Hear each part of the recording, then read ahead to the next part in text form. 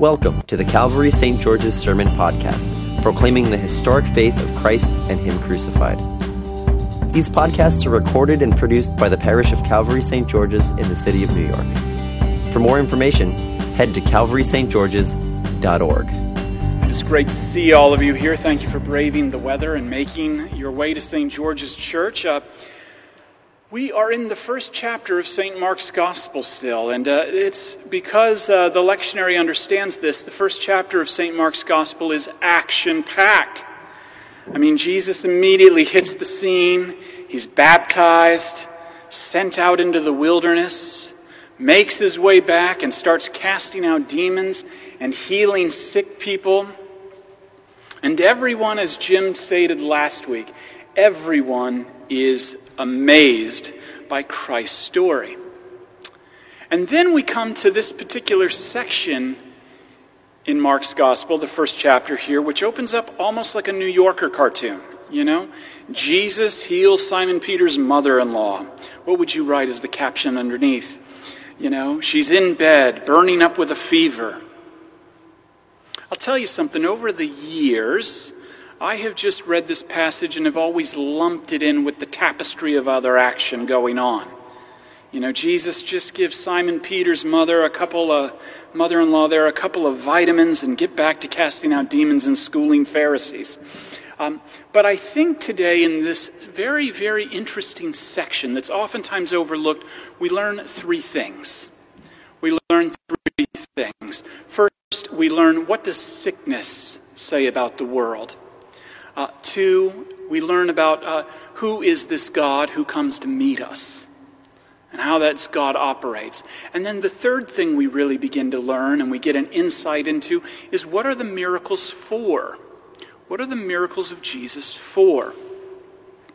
I think in light of this last year and all of us living within such proximity of death,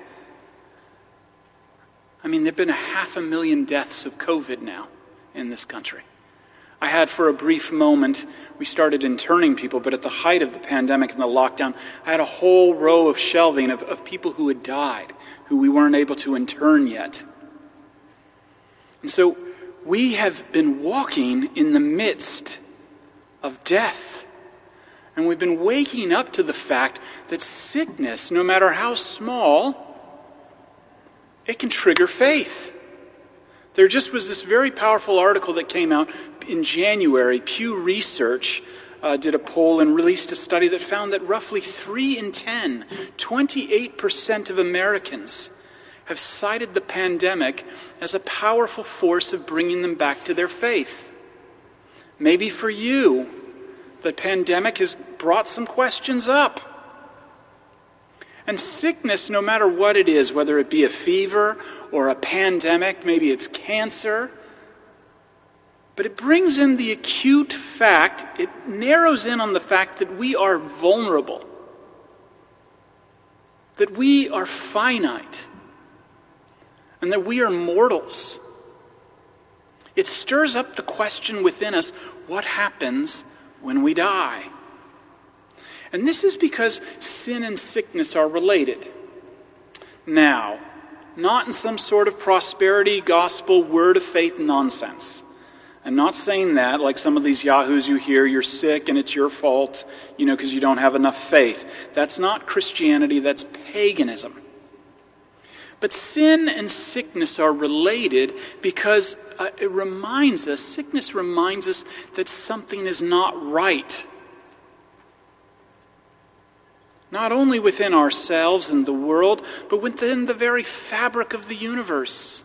Something's off. Things are not the way they should be. Sin disorders everything. And this is one of the points of Jesus in Mark's Gospel, is that Jesus has come to bring order to everything. Whether it be weather, whether it be health, whether it be death itself. But this is one of the points, is that every of the cosmos, and something is not right. And this is my first point. As insignificant as it may seem, Simon Peter's mother-in-law struggling with a fever. And then make it personal, as significant as it may seem. You or your loved one struggling with COVID. You or your loved one struggling with cancer. You or your loved one. It all reminds us that there's something wrong. Actually, not just with you, but the whole cosmic order of things. But specifically you, because the gospel is for you. And specifically you, because this is why Jesus has come. To heal, to redeem, to restore, to make all things new. And notice how different this account is than maybe the way you thought God operates. Most people have a Jedem das Sein, to each his own kind of idea of God. You scratch his back and then he'll scratch yours. Most people think that God comes and heals people who have something to offer him. You do something good for Jesus and then he'll do something good for you. He'll really get in there and bless your life if you just give him something good. Rather, instead, Mark here shows us a completely different picture of God. He reveals the God who comes to us first. Jesus comes to Peter's mother-in-law, this poor woman on her sickbed, first.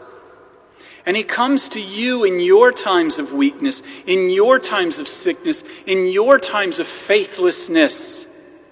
When all you can do is think about yourself, Jesus still comes to you first. And notice what he does. He lifts her up. This is very specific language. It's intentional. It's resurrection language. And then notice what the text says next. The fever left her, and she began to serve them. See, it's not about you serving God and then he'll kind of meet you halfway. No, it's not about a partnership with God and the renewal of anything. It is God, Christ comes to her first. He heals her. So now you see things are ordered in her life once again. He heals her, and then she begins to serve them. It's not you serve, and then God does something for you. Christ reaches down daily and takes our weary and dead bodies up, and he lifts them up. He lifts them up out of the fever of fear, guilt, and shame. Christ lifts us up out of death first, and then we serve. This is the illustration of the Christian life, who, as St. Paul says in Romans 12, offers himself up as a living sacrifice. Don't get it twisted. He always first resurrects you. Jesus always first comes to you and saves you in order to send you out, in order to serve Christ in the face of your neighbor. This is my second point. And this is actually one of the reasons in our service we end every time with "Go in peace to love and serve the Lord." Because that's exactly what we do. Through the Holy Spirit, in word and sacrament, we've been met by Jesus first. And we've been reminded that we have been forgiven, and we've been saved, and we've been lifted up out of this fever of fear, guilt, and shame. And then we serve Jesus in the face of our neighbors through our various callings. And never underestimate how holy your calling actually is. Your calling, whatever it may be, is really, really important because God masks himself in your calling. And he masks himself in those you serve. And so, of course, Jesus continues to attract the crowds. And they just keep coming and coming. And then notice what Jesus does, which would drive all of us absolutely crazy. I bet you it drove the disciples crazy. Jesus takes off. He goes to a quiet place. And then they're like, hey, there's all sorts of people waiting for you. And what does he do? He's not like, well, we got to go back and take care of them. No. See, Jesus understands that something's happening, and that is that they're missing the point. They're coming for the healing. You'll read later on, they keep coming for the bread, but still sin remains. The crowds, they want the gifts more than Jesus, the giver of the gifts, the source of every good and perfect gift. So early in the morning, Jesus, he leaves and he prays. And when the disciples find him and say, let's get this global kind of healing center going, let's do this, Jesus, driving everyone crazy, he packs up shit. What he says, let us go to the next towns that I may preach there also. For that is why I came out. He didn't come out to offer leg extensions. He didn't come out to offer gold fillings or any of those things. And if you notice, the miracles in the Gospels are very specific.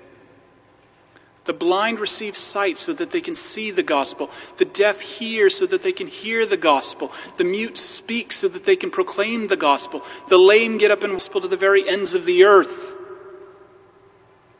It's not about the miracles in and of themselves. And that's really important, because when you understand that helps you not get it all twisted up either and begin to think of Jesus as like the cosmic Santa Claus. Because think about it, they take off to this next town. But think about all the people that showed up that afternoon at Peter's mother-in-law's porch. With the sick kid, with leprosy, the sister who has a mental illness or is possessed by a demon. Think about all those people and how disappointed they must have been in that moment. Think about all the times in your life you've shot up a prayer and it seems to go completely unheard by God, and you were really profoundly disappointed. See, it's in the disappointment. It's real.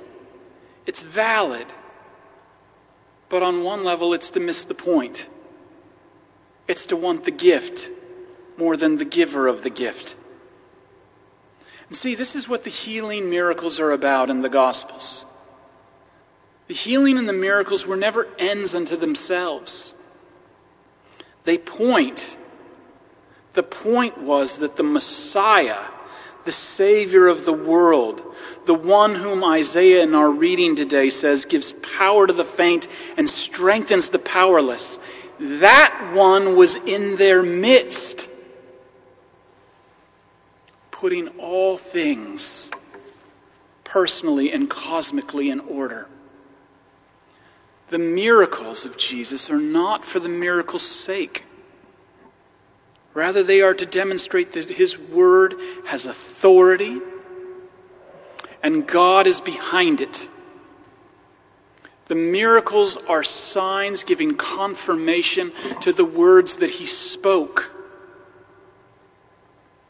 which ultimately vanquishes sin and redeems and restores you and I. Close up with this.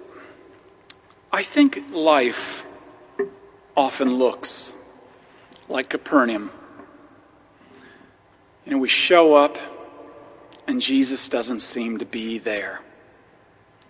There are moments in my life when it seems like I've been in the right place, but it must have been the wrong time.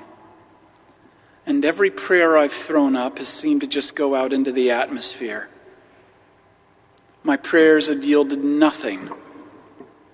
And sometimes,